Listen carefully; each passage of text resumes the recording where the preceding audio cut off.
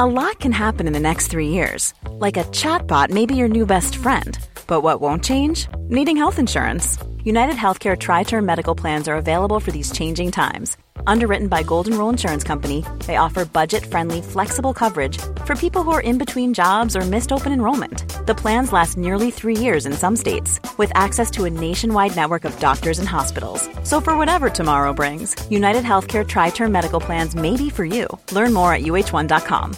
This is Paige, the co-host of Giggly Squad, and I want to tell you about a company that I've been loving, Olive & June. Olive & June gives you everything that you need for a salon-quality manicure in one box. And if you break it down, it really comes out to $2 a manicure, which is absolutely insane. It's also so easy to get salon-worthy nails at home with Olive & June. The difference between how your nails used to look when you did them yourself and now with the Mani system is a complete game changer. The best thing about Olive & June, too, is it's a quick dry. Dries in about 1 minute, lasts for 5 days, and full coverage in up to 1 to 2 coats. Visit oliveandjune.com/perfectmani20 for 20% off your first system. That's oliveandjune.com/perfectmani20 for 20% off your first system.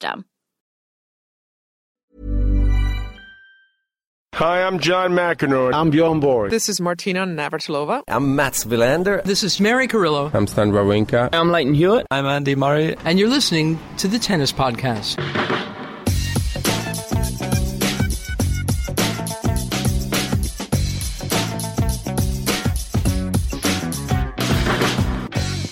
Road trip. This is a tennis podcast road trip for the first time ever in the history of the 592 episodes of the tennis podcast. Certainly since the first episode, we are in Solihull. Sunny Solihull, which has no sun at all. And Catherine Whitaker's here. Hello, Catherine. Yeah, I'm just looking up on my Spotify. I feel like we should have Life is a Highway playing in the background. Matt Roberts is here. Hello, Matt. Hello. Hello. We've been rained off, David. Yes, we have. Matt and I are supposed to be playing tennis as we speak. That was in the schedule for our 2-day road trip to Solihull, which is where we are right now. I say that it's the first time since the first episode 7.5 years ago, because that's where Catherine and I recorded it all those years ago. Catherine's glazing over at the thought. We haven't been here since. But what we do have in common is we're still here to talk about tennis. Just if you're thinking, if anyone listening is thinking, I'll go back and listen to that first episode, please don't. Don't. Yeah.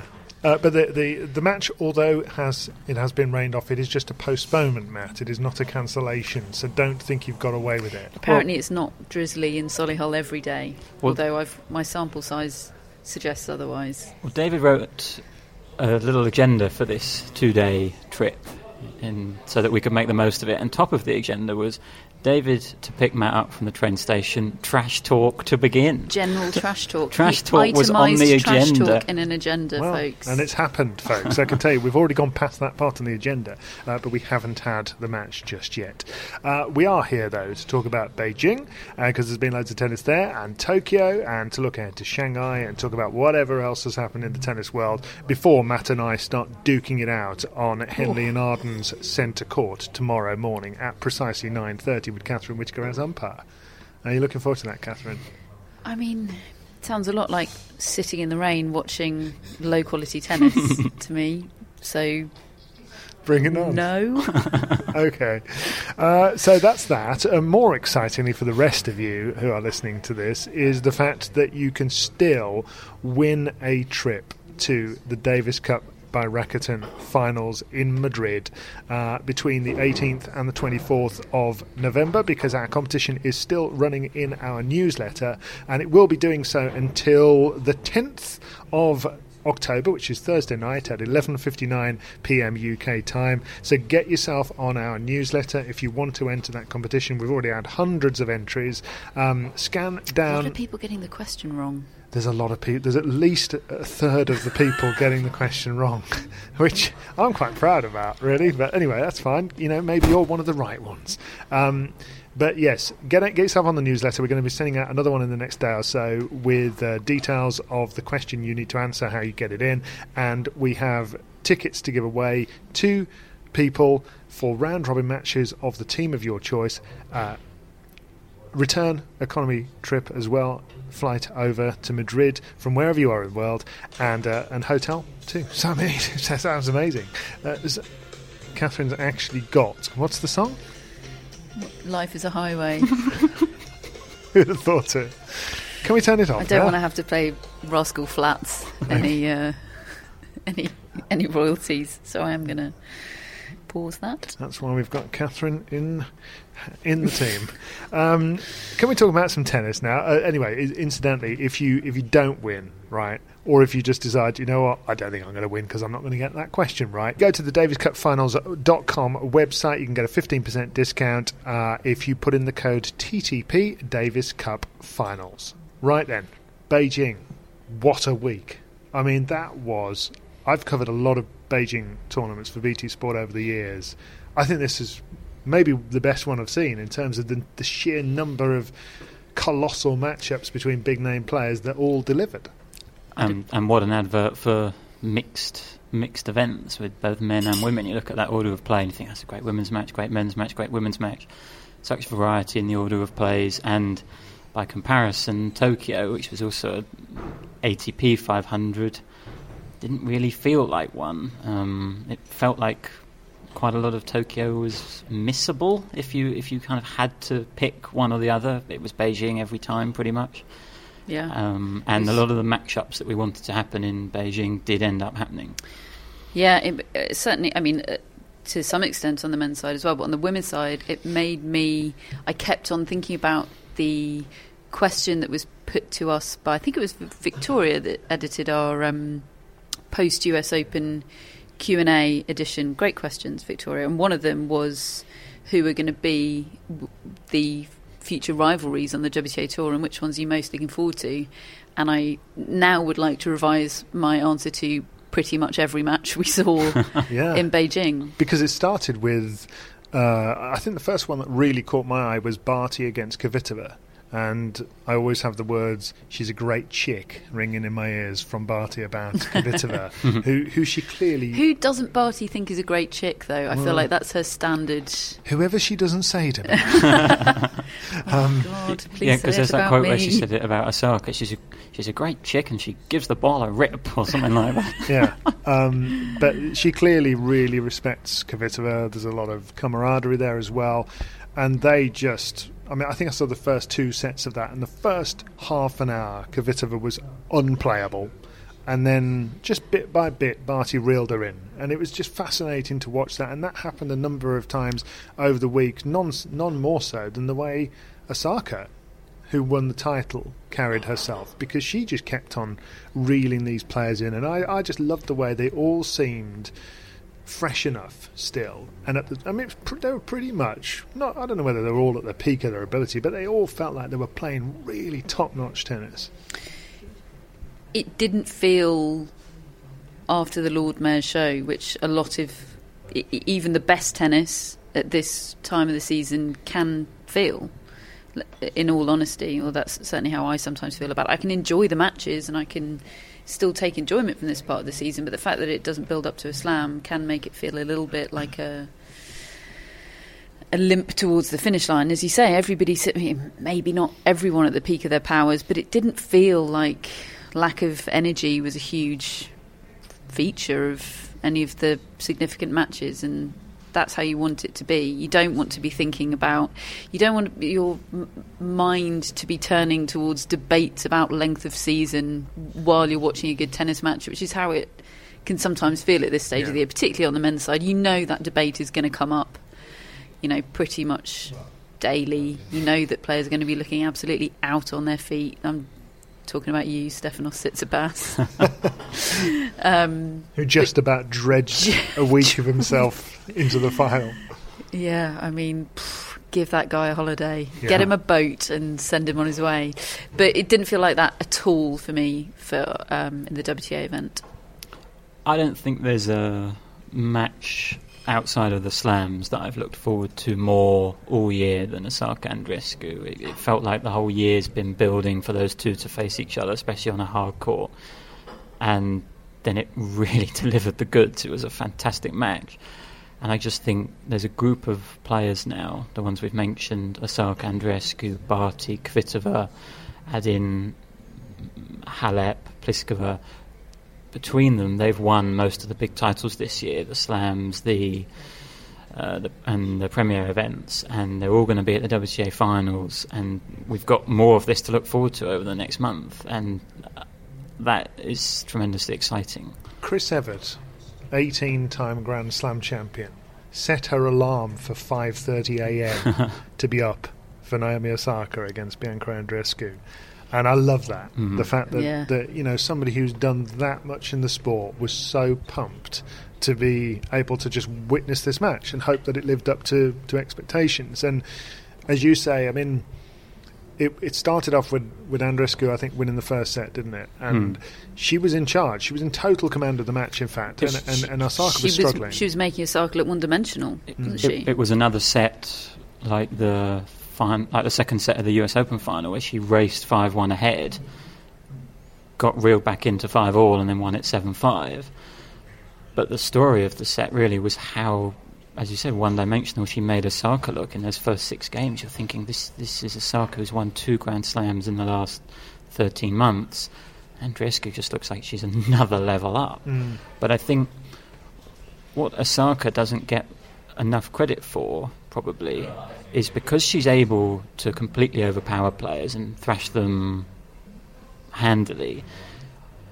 We kind of think of her as someone who can dominate opponents, but actually one of her biggest qualities, I think, is the way that she's able to grind and able to figure things out. I thought that was a feature that underpinned her Australian Open title run, where she figured out Shea, she figured out Pliskova, she figured out Kvitova. And I saw that again this week with Osaka in Beijing. She figured out Andreescu and she figured out Ash Barty in the final, both from a set down. And I think her on-court coaching with her father played a part in that. We'll talk about that. Those were tremendously positive experiences to watch. But also within herself, she adapted her game mid-match, and I think that's such an important skill to have, and something that we maybe don't give Osaka enough credit for, because she hasn't got the variety in her game necessarily, but she's able to use her movement to cut out errors and think, I don't need to go for the lines. I've got the power advantage in this. I just need to, commit to what I'm doing, and I will figure it out. And I think I was so impressed with Osaka this week. And cool, and yes, I think you're right. Her dad had a lot of input, and I loved their exchanges so much. I found it really uplifting this week and the previous week in Osaka. Their exchanges, for so many different reasons, completely uplifting. But she seemed to always call him onto court at the right moments. That was another example of tactical nous. If you missed those exchanges, the one that really resonated, the one that had us all talking, was when he came onto the court when she was, I think, a set and a break down against Andreescu, and her dad just said to her, just do what got you here. And he said, I'm proud of you, you can do it. And then he left, and it was just sort of no pressure, no masses of strategy, it was just backing her up. It was just lovely, really. And Anki Otterwong and Laura Robson were commentating in the BT Sport commentary box, and they said they were in tears. They were watching this, just so moved by that moment. And look, it's too easy to develop a narrative of cause and effect there, but she started playing better shortly after that, and she won the match. And you just feel, or at least I feel anyway, having seen what she's gone through at other points of the year when she's not looked happy, and she's, I've wondered whether this is really for her. Just seeing somebody come out and care about her and remind her of that, it's okay, everything's fine, is just really nice, I think. Yeah, and it's horses for courses, isn't it? And not just in terms of people, but in terms of circumstance as well. I mean, there are plenty of examples of parent-child, coach-player relationships that make us all feel a bit uncomfortable for various different reasons, tennis-based reasons. Plenty of examples of parent coaches who seem like they're perhaps holding their children charge back. Plenty of examples of exchanges that we've seen that indicate that, the blurring of those lines must make for a very strange relationship at times. And, Naomi Osaka is somebody that has very openly put her happiness ahead of her tennis results, and also said that I feel like my tennis results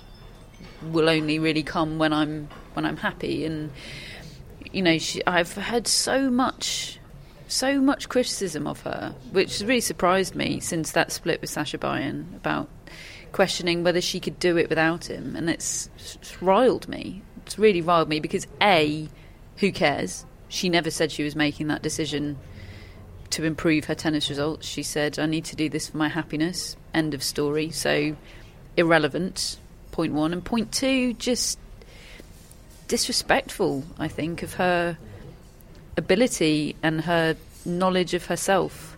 So I'm so uplifted and delighted for her at what she's done in the last couple of weeks. And I find Osaka's year just really fascinating because of the sort of outside criticism that she got over the split with Bayin and her results at Roland Garros and Wimbledon.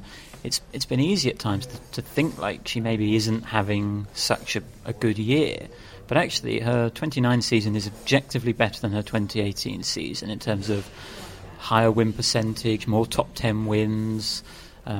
She had her best clay swing ever, even though it wasn't brilliant. It was still a step forward. She's got a slam, she's got a Premier Mandatory now, and another title. She has had a really good season, and yet she still feels like she's having to prove herself. And if Osaka feels like she's having to prove herself, what hope for the rest of us? Well, I think maybe one of the reasons for that is because of the way she carries herself. She's not swinging about like Andreescu as if she owns the place thing. Clearly, with her personality, she's just she just sort of belongs on that stage. You're never that sure with Osaka, really, whether this is for her. At least I sort of look at her and I think, is this the best place for her to be? And then you see moments in matches like that, and especially when she was coming back at Andreescu, and when she gave her own fist bump. It's so much quieter by comparison, but you see the love for the game that she has, and the love of competition, and the desire to win. But yeah, she doesn't give off that I'm a champion vibe all the time. That's just not her.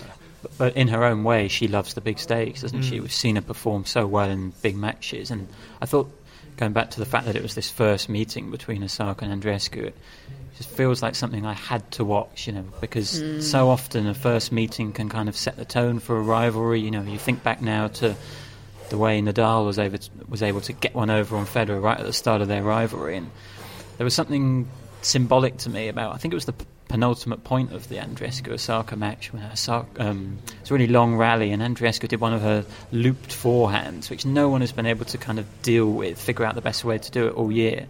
And Osaka stepped in and hit a sort of jumping backhand winner up the line, and it was Osaka saying to Andreescu, my tennis is as good as your tennis, kind of thing. And I just think they both, it wasn't always the best match. They weren't always playing well at the same time until that final set, but they both went out there and played their own tennis and believed in it and trusted it. That's the thing, isn't it? And then she hit an ace on match point. She backed her own weapons and took the play away from her. I still feel like Andreescu there's just a little bit of a question mark now about the way she just switches off in these matches, whether it's her or whether it's her opponents causing it. But she'll have these sudden shifts where she loses 4 or 5 games in a row and ends up having a third set that you're not expecting. Well, in the BT commentary, it was Anke Ottervong and Laura Robson, and Anke Ottervong asked Laura Robson, what is Andreescu's weakness? And Laura Robson kind of laughed, thinking, God, that's a hospital pass of a question. What is the weakness? But then she thought about it, and she thought, well, maybe it is not finishing off matches in 2 sets. She's played so many 3-setters, and she's had physical issues. What is happening? What is preventing her from winning these matches in 2 sets? I think that I think long term that could be a problem. I think actually this year that's rubbed both ways, and in fact rubbed the opposite way, because she just has this, I think it's given her this belief that no matter what pickle she gets herself into, if she does suffer a run of 5 games, losing 5 games or whatever, she just still thinks, well, I'm going to do this. And we all think it as well, don't we? There's never a moment where you think she might win, because when she thinks she might lose, because we had never seen her lose.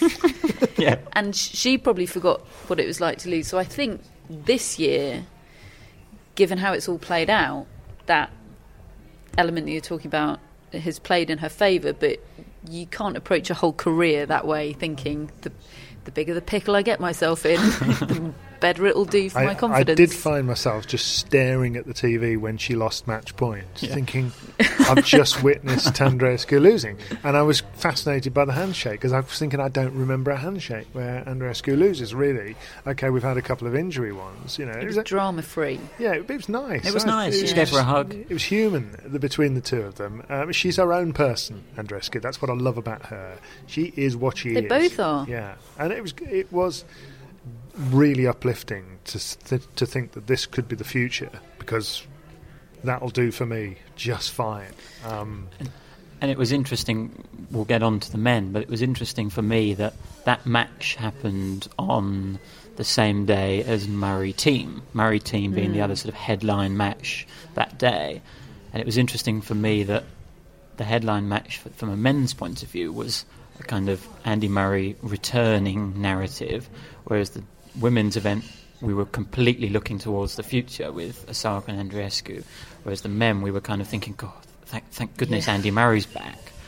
Okay, we then did have a interesting match between Zverev and Tsitsipas, and then Team played Tsitsipas, and it was all good, it was all fine, but none of it felt as significant as Osaka and Andreescu playing for the first time. None of it felt like anything we'd be talking about and looking back on in 15 years as the start of something.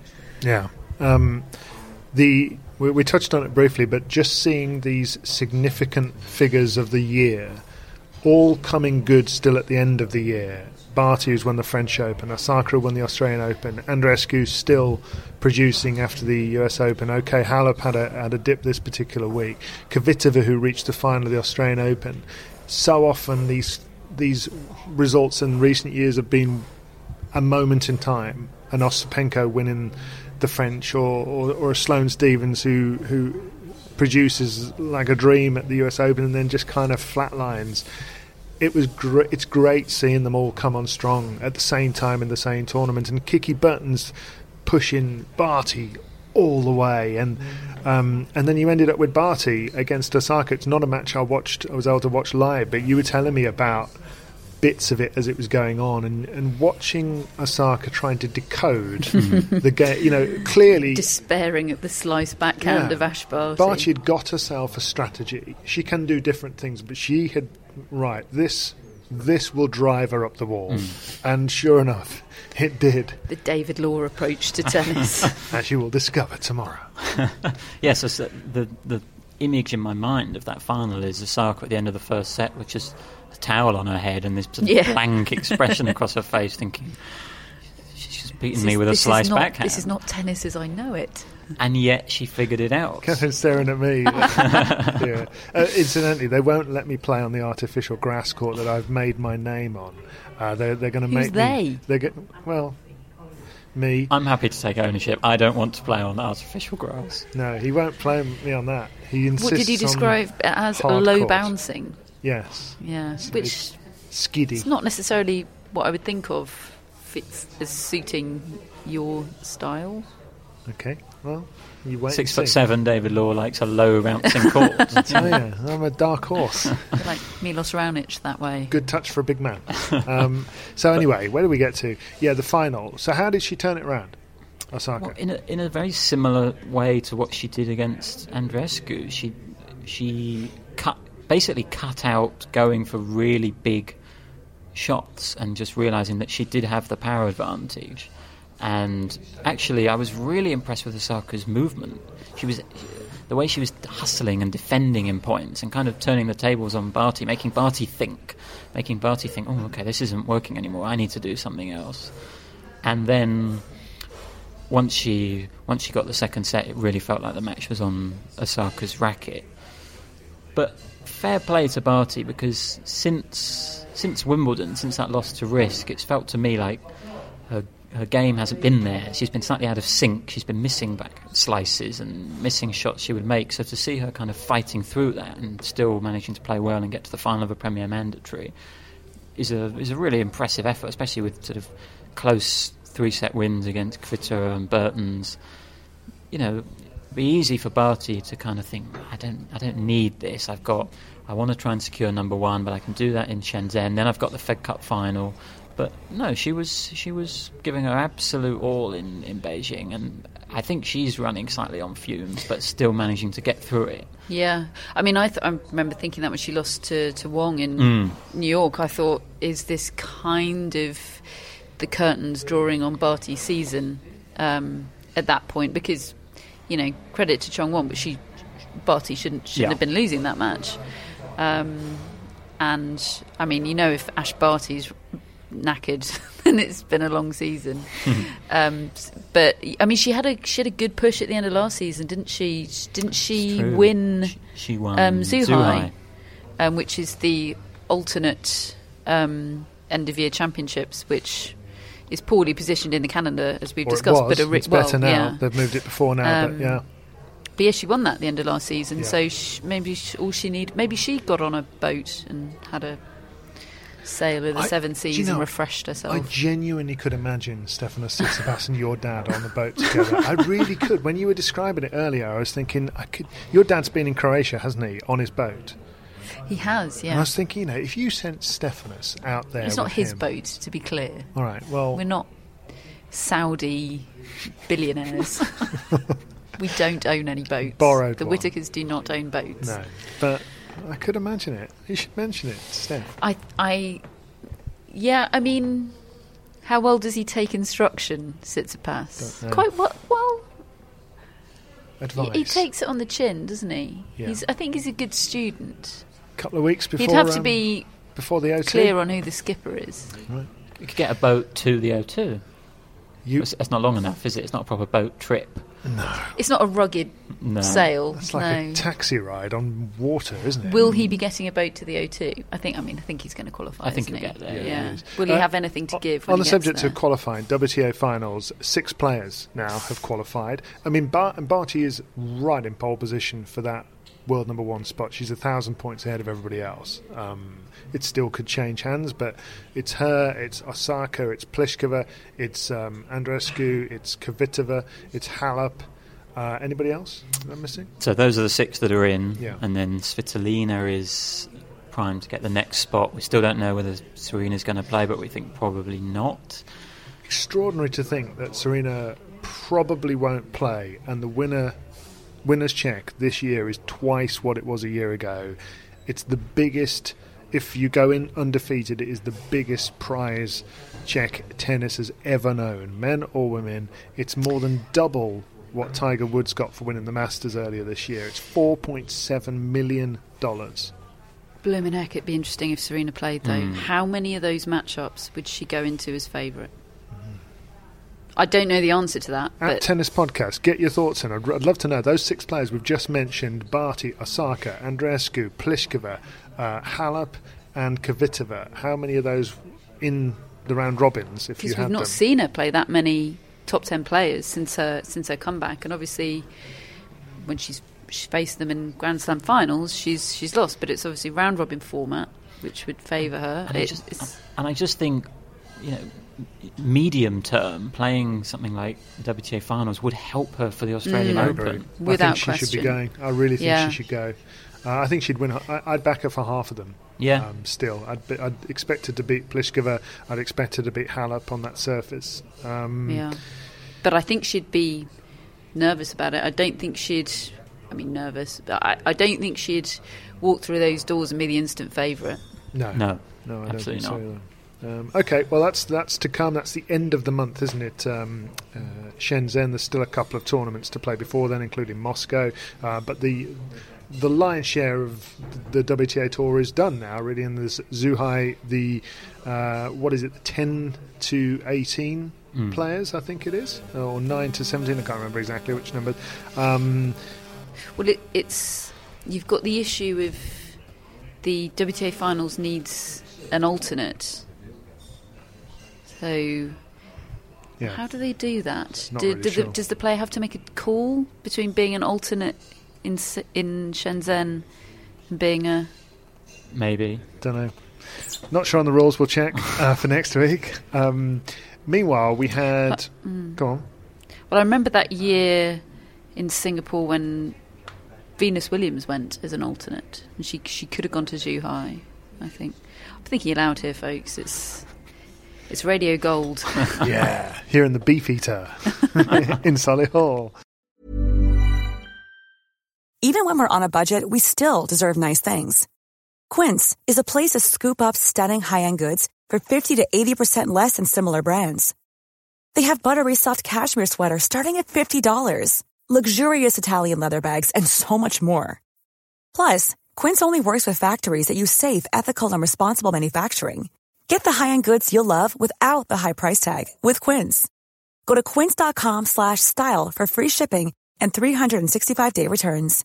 This is Paige, the co-host of Giggly Squad, and I want to tell you about a company that I've been loving, Olive & June. Olive & June gives you everything that you need for a salon-quality manicure in one box. And if you break it down, it really comes out to $2 a manicure, which is absolutely insane. It's also so easy to get salon-worthy nails at home with Olive & June. The difference between how your nails used to look when you did them yourself and now with the Mani system is a complete game changer. The best thing about Olive & June, too, is it's a quick dry. Dries in about 1 minute, lasts for 5 days, and full coverage in up to 1 to 2 coats. Visit oliveandjune.com/perfectmani20 for 20% off your first system. That's oliveandjune.com/perfectmani20 for 20% off your first system.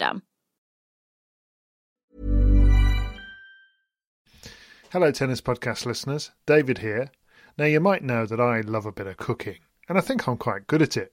But if I'm honest, even I get fed up trying to work out what to do every night. That's where Home Chef comes in.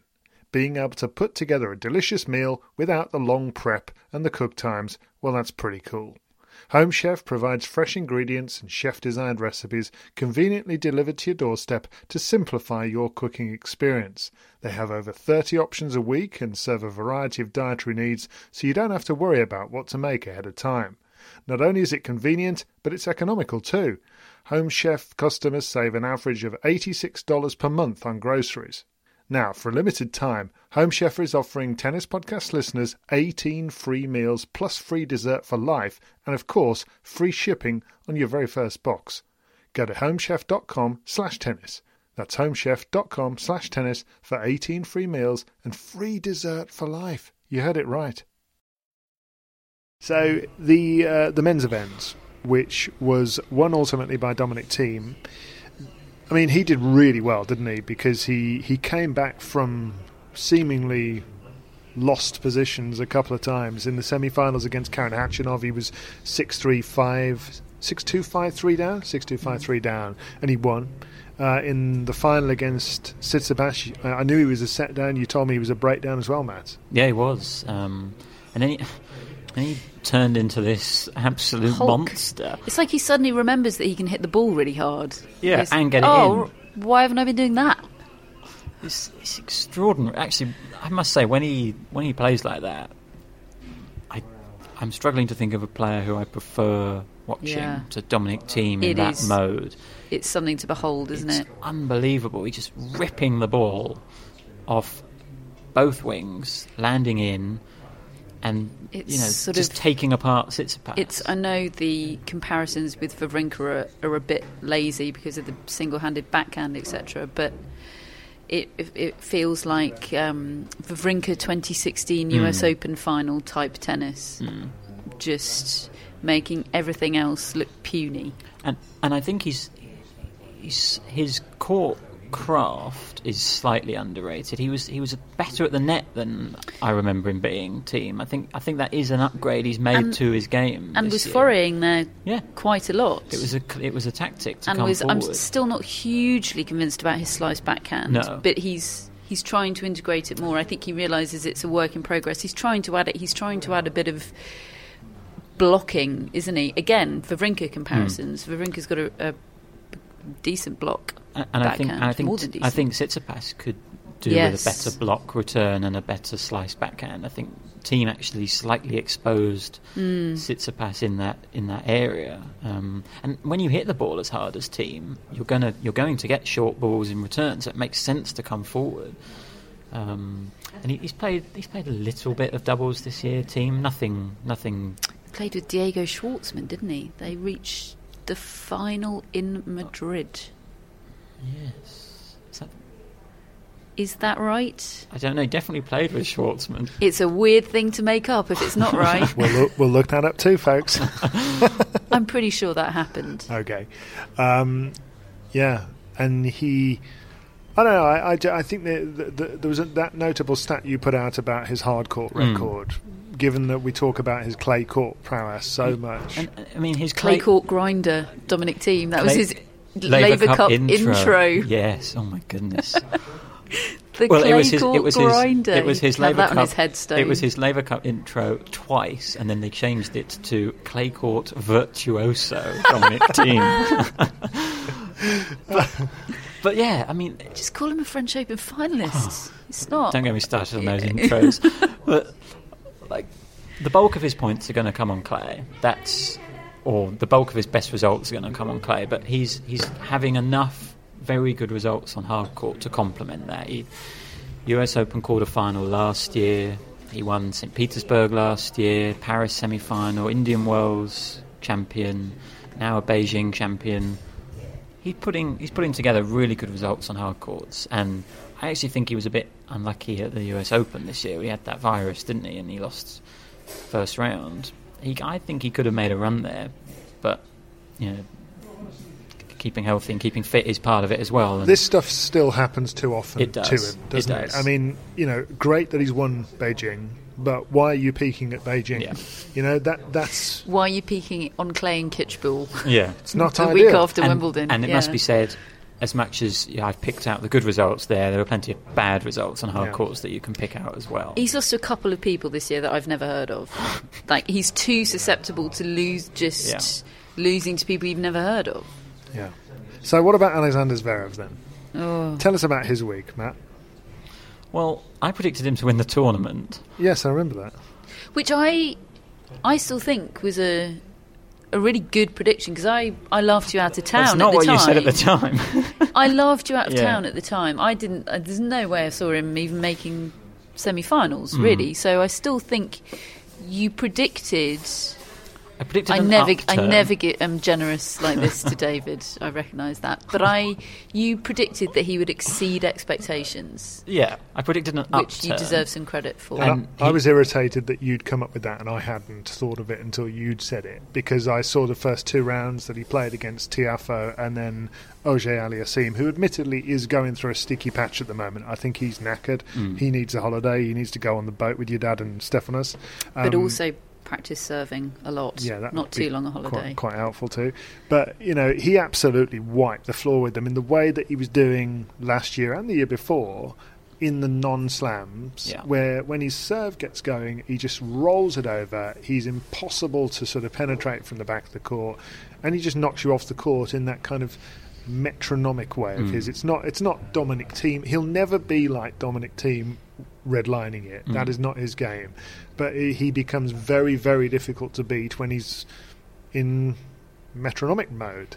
But he malfunctioned. And he beat Sam Querrey in the quarters. And I think that was the first match this year in which Zverev didn't serve a double fault.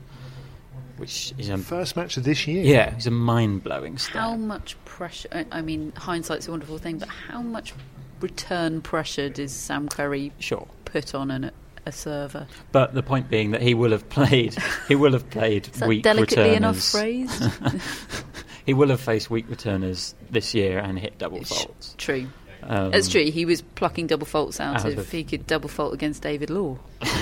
I hope so. But it was one of those where I was waiting for the Osaka Andreescu match, and I saw Zverev Querrey was on, and I thought, how much do I trust Zverev to get this done in 2 so I can watch Osaka Andreescu? And he did. He was an efficient straight sets win, and I thought, okay, a corner has been turned with 3 straight sets wins, and then the match against Tsitsipas happened, which I must say I didn't see a great deal of, but I know you did. Well, that was my first Zverev match I watched of the week. I didn't watch any of these previous barnstorming, efficient performances. I'd read analysis of them on our WhatsApp group and thought, right, I'm going to tune in to watch, 2018 ATP Finals Zverev take on Tsitsipas. This is feed it into my veins. And of course spent the first half hour shouting at my laptop screen because I couldn't tell which player was which. I mean, sidebar, that was ludicrous. Absolutely ludicrous. It looked like they were playing a practical joke on the audience. It was both players down to the frigging headband. Both players in orange headbands. It was just they were wearing identical kit, styled in identical ways, with the same hair. You just can't do that. You can't have matching haircuts as well. How'd you get on at Wimbledon when they're all wearing the same? Well, don't get me started on the all-white policy at Wimbledon, because I got beef with that as well. Beef in the beef eater. Yeah, it was stupid. It was so self-defeating and so easily put right. I don't understand how that ever happens. But anyway, so I tune in. I've heard all this great stuff about Zverev's back, and I'm thinking, Matt, how does Matt know this stuff? Because I laughed him out of town when he made that prediction. I tune in, and he's 3-1 up against Stefanos Tsitsipas. I'm like, oh, right, yeah, great. This is Zverev is back. And then sort of 6 points later, he's lost his break, and he is absolutely drilling his racket into the court. The sort of drilling your racket into the court that you would do if you lost a 2-sets to love lead in a Grand Slam final. That kind of drilling the racket. The turnaround in his mental state and mental stability was mind-boggling, really, and not commensurate with the turnaround in the score. Yes, it was a frustrating situation. He'd lost a lead. He'd let Tsitsipas, who's clearly running on fumes, back into the match. But how he can let it go haywire, as palpably haywire as that, so quickly is alarming. It's really alarming. He's got no confidence to draw upon. No, if you see, so fragile. We talk about Nadal and Djokovic and Federer, their mental strength. If something goes a bit wrong, they just think, well, of course it goes wrong. Things go wrong. Just imagine what they were saying into their live scores tablets. We know when what they were saying because we've heard them say it. Not one negative Why face. wasn't he? Well, was he hearing that echoing in his ears? Didn't look like he was, but maybe he was.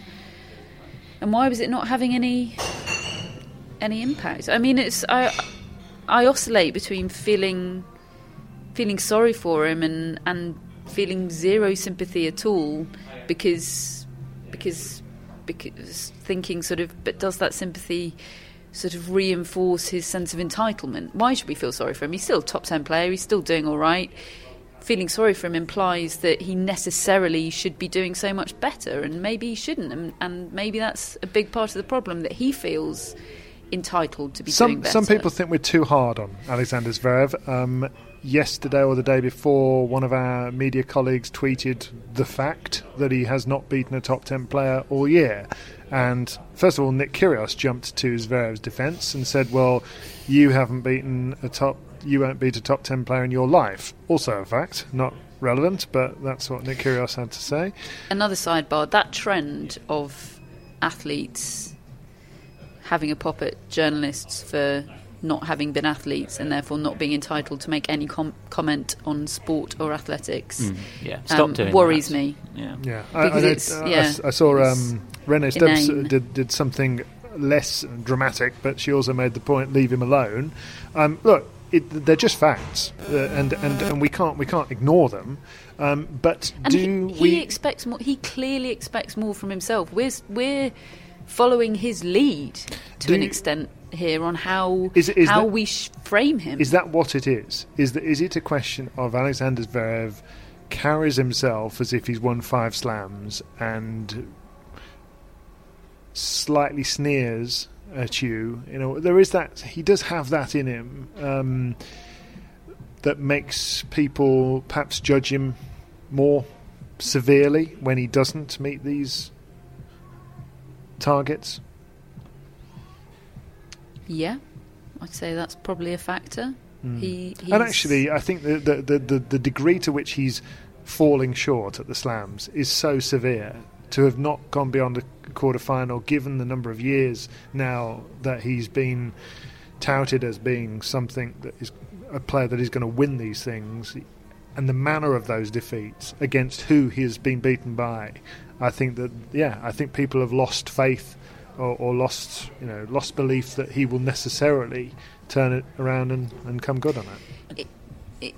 Sorry, Matt. Is it possibly because do Zverev doubters get more criticism because the doubting comes with a slightly less sympathetic tone? If you make the comparison to, say, Dimitrov, who we're pretty harsh on, he's been a huge disappointment over the years. Obviously, he's a bit further down the line than Zverev, but we do it with a warm sort of, we wish him well. We wish that there were.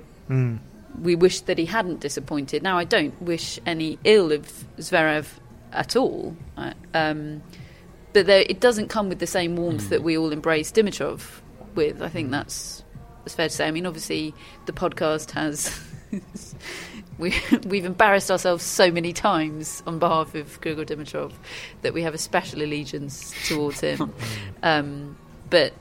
But perhaps we're all open to a bit of criticism on that front. But then it's difficult to feel warm towards him when he's slinging arrows towards us all the time, isn't he? He can be pretty disrespectful in press conferences towards the media and some of our questions. So it's a two-way street.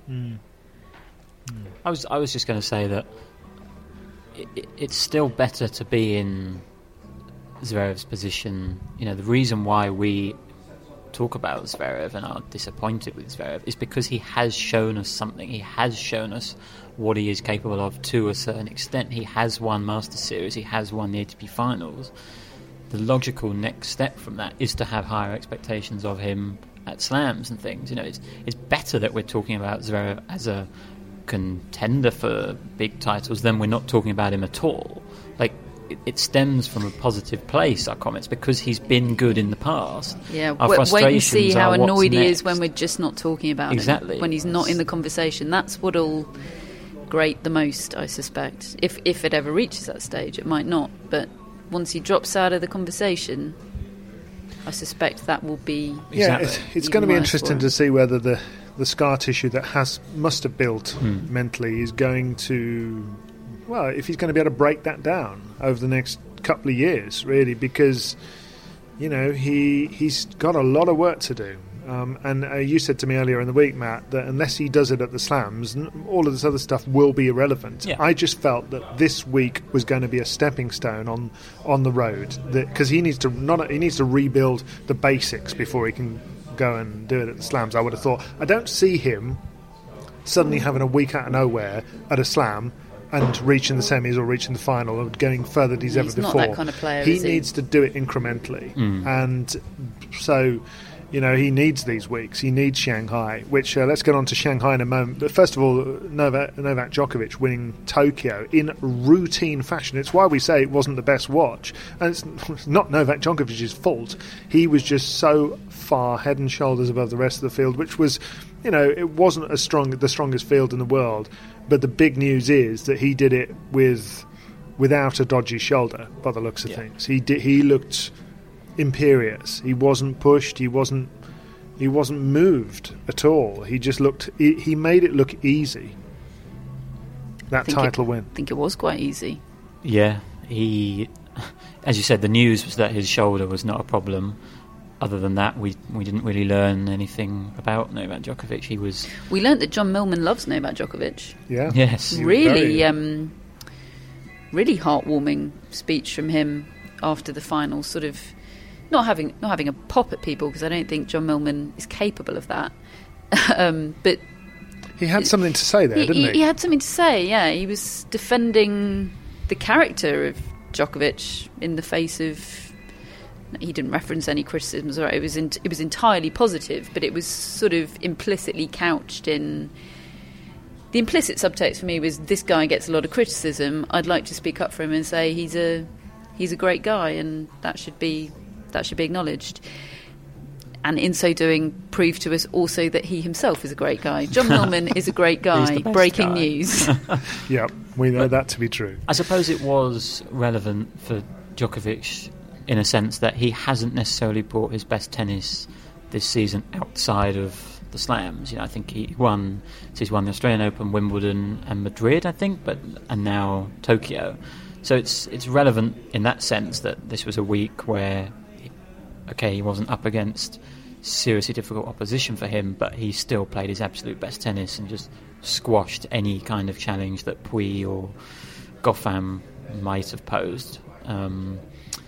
But if Pouille it was against Djokovic shouldn't be allowed to happen. Not a matchup I ever want to see. All of those players, if you think of them, Pouille and Goffin and Millman, they're all kind of Djokovic light, aren't they? They all hit a good ball. They're really good players. He's a great player. Yeah, he showed, I'm a great player, you're good players, these are the results. Yeah. It was actually a very stark way of realising just how unbelievable Djokovic is, because that type of tennis he does play, sometimes it can not be very effective, but he makes it so effective just by how good he is and how sort of the relentlessness of the depth on his shots. I mean, it's all stuff we've said before, but it is reinforced when he plays people who have the same game style as him. How heavily is he going to beat Denis Shapovalov in his opening match in Shanghai? I would back Shapovalov more than any of those other three that we've just mentioned. Oh, me too, but what I mean is, I think that Shapovalov could come out with an awesome day. He could. He ain't going to do it. I don't know whether he'll pull an upset for the whole match. No. That's the thing, isn't it? That's what I'm saying. I'm not saying he won't perform well and pull off some great shots and maybe have a little patch where he could possibly even win a set. So I think it could be quite close. Why am I making predictions for a match that'll already be over by the time anyone's listening to this? There is nothing to be gained. But so Djokovic, we think, has never lost in the Beijing-Tokyo week of the calendar. 34-0. We were going through his Beijing results, which he obviously didn't play last week, but he's won it, five or six times? Yeah, he's 29-0 in Beijing and now 5-0 in Tokyo. Yeah, and we were looking at the runs. He's just destroying fields 2-1, 2-1, 1-1. Barely drops games. It's incredible what he does to people. And he's won Shanghai a handful of times as well. He seems to relish this part of the season. You must say, though, if everybody could stay fit, we could be in for one heck of an ATP Finals, because the world number one ranking should be up for grabs. If Nadal not playing in Shanghai this week, Djokovic coming in great form, those two are there in London. Federer's qualified. Dominic Thiem is now qualified. Medvedev for the first time. It's a really mouth-watering field building, isn't it? Yeah, you'd expect Tsitsipas to qualify from here. I mean, unfortunately, that if is a really, really big if, and always is for the ATP Finals. But yeah, on paper it could be quite. You want the number one ranking to be on the line. You cast your mind back to 2016, Murray Djokovic. They ended up in the final. Murray wins it, clinches the number one ranking. That's what you want. Plus, That's you want freshness. Yeah. We were talking about Barty, Kvitova, Osaka, Andreescu managing to find some form and fitness at the right time, all coming together in the autumn the way they are. Want the same for the ATP Finals. And I kind of feel like Medvedev coming in new, Tsitsipas hopefully as a new player. I think it could be really special. Yeah, because there's been some real duds in the last few years at that tournament. There's often a saving grace, a good match, but most of the matches are a couple of weird matches sort last of year. barely tennis at times. Very odd Nishikori matches. Yeah. Yeah, Nishikori Federer, Nishikori Thiem last year.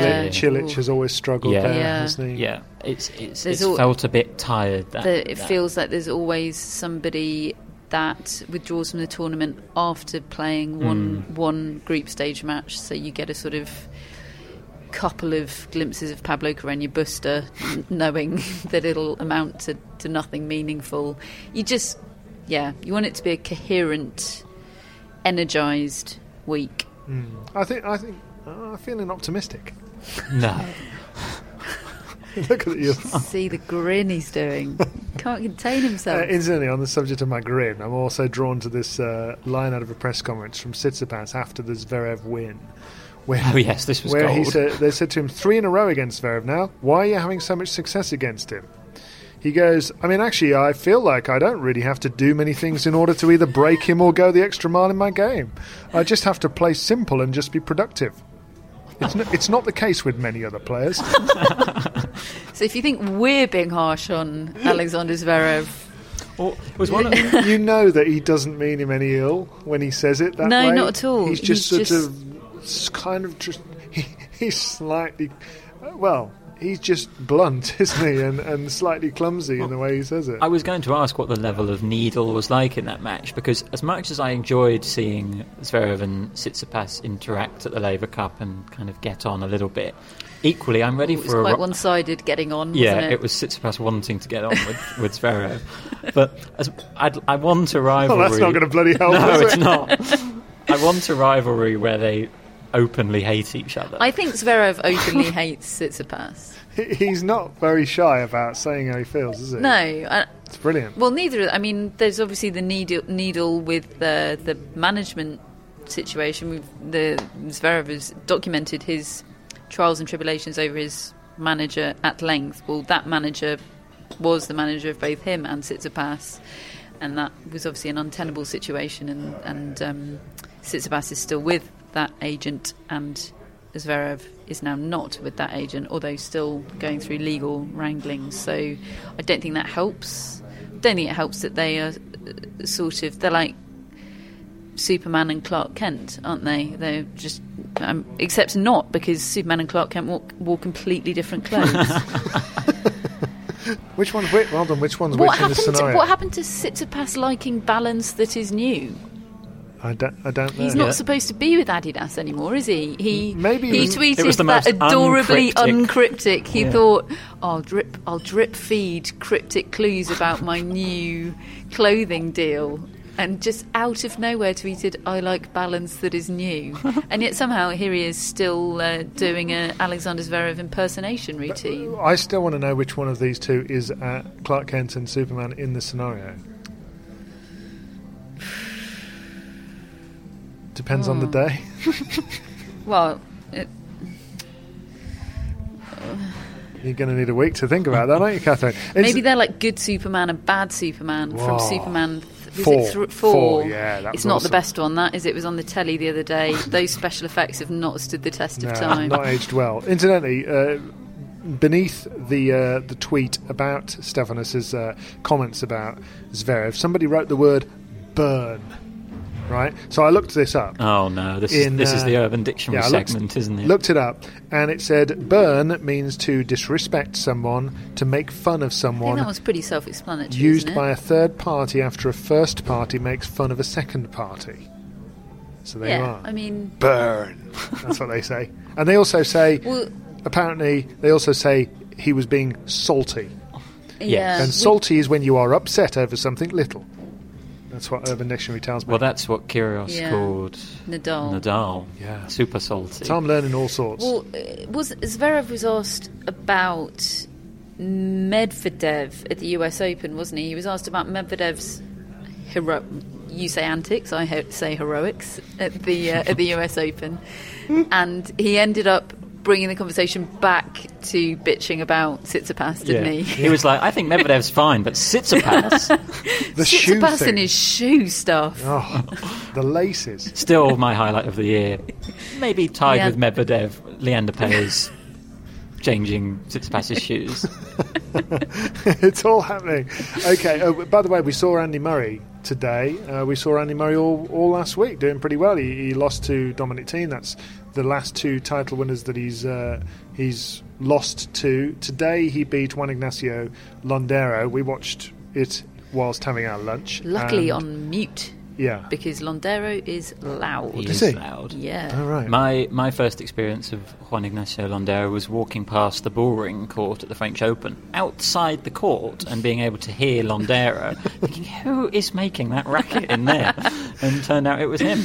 Maybe that's why Murray was looking so irritated. Yeah. He lost the first set 6-2, ended up winning 3. Summing up everyone's Monday feels Yeah, with his face today, Andy takes Murray. on Not Fabio ours, but Fognini in the next round as Andy Murray. And this is going as Murray planned is the wrong word, but would have wanted.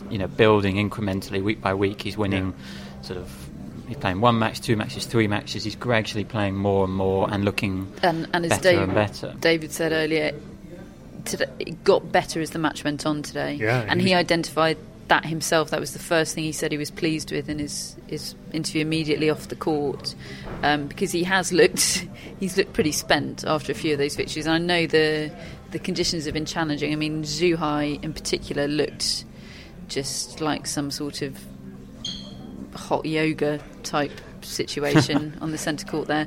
I mean, we had the commentary off, so didn't hear reports of how hot it was. But if the fabric of Andy Murray's shirt at the end of that match was anything to go by, it was a sweaty evening. Clammy. He was saying wicking afterwards, fabrics are available. He was saying how fast the conditions were in Shanghai, so that'll be something to watch out for this week, won't it? But there's something really uplifting I'm finding about watching this period of Murray's career. I think it was a lady called Maggie Ellis tweeted us saying that there's something so special about enjoying something which you thought you wouldn't have the opportunity to enjoy ever again. And without wishing to get all kind of soppy about it, it is very much like that. I had pretty much come to terms with the fact that Andy Murray, as singles tennis player, was done as a thing, and now it's back. It's almost like going to a good school reunion or something. Like you're seeing all your old friends again, and you're almost transported back to that time, and yet he's doing it all over again, and we're getting to watch it again. And I just think there's something really powerful about it. I think at the moment, with just knowing that Andy Murray's playing tennis and we're able to watch it again. Yeah, she summed it up really well, as have you. Yeah, he could do with a shave though. Nothing wrong with going a week with a beard, as long as you can tell that it's a beard. Mine didn't work out last week, but I gave it a go. As I will give it a go tomorrow against Matt. What am I going to be facing, Matt? What sort of style do you bring to a tennis court? Nothing special. Selling it. That scheduled trash talk has gone well. You should have heard what he was saying earlier. Oh dear. No, my backhand's my best shot. Is it? Oh, that's useful to know. Yeah. Great. I'm not telling you what mine is. So, Roger Federer has been tweeting up a storm. Not his serve. Everybody. Catherine's got video evidence that will never surface of my serve. Roger Federer has been. I really wanted that to surface. Tweeting a lot and getting very excited ahead of Shanghai. So that's he is tweeting a lot, isn't he? A lot. I don't love his Twitter activity at the moment. Harsh. I think he's cute. I quite like it. I think he's quite good at Twitter. He's dad tweeting. It is. It's really naff. It's like one of his kids have come up and said, "Dad, this is how you do it," and he's like, "Oh, yeah, okay." But I think I'm just going to keep doing it. I think he embraces it. He was asking people for a new profile picture and sending, getting suggestions from people, and I think he owns it. Yeah, it is like when I got a Facebook friend request from my grandpa. It was a weird day. Did you accept it? Oh yeah. Okay. Me and Sydney Whittaker are friends in all senses of the word. Fantastic. And then he got hacked, and it was really bad. Okay, right. And on that note, I think we're done for another day. Anything else I'm missing, folks? Make sure you're on the newsletter, guys. If you want to enter our Davis Cup finals in Madrid, Davis Cup by Rakuten, to get these tickets, to get the trip to Madrid, to have your accommodation 18th to the 24th of November. You've only got a few days to go, so enter the competition. Scroll down on your app right now. Get yourself on the newsletter. Travel from anywhere in the world. Yeah. So the further away from Madrid you are, the better value you can get from the prize. Indeed. Do that and tell your friends about the Tennis Podcast. Do that. Leave us a review on iTunes. All of these things, and we will keep producing these shows for you. Hope you're enjoying them. Thanks for joining us. We are executive produced by tennisballs.com with our mascot Rio with a Y, brought to you in association with the Telegraph, and we will be back next week.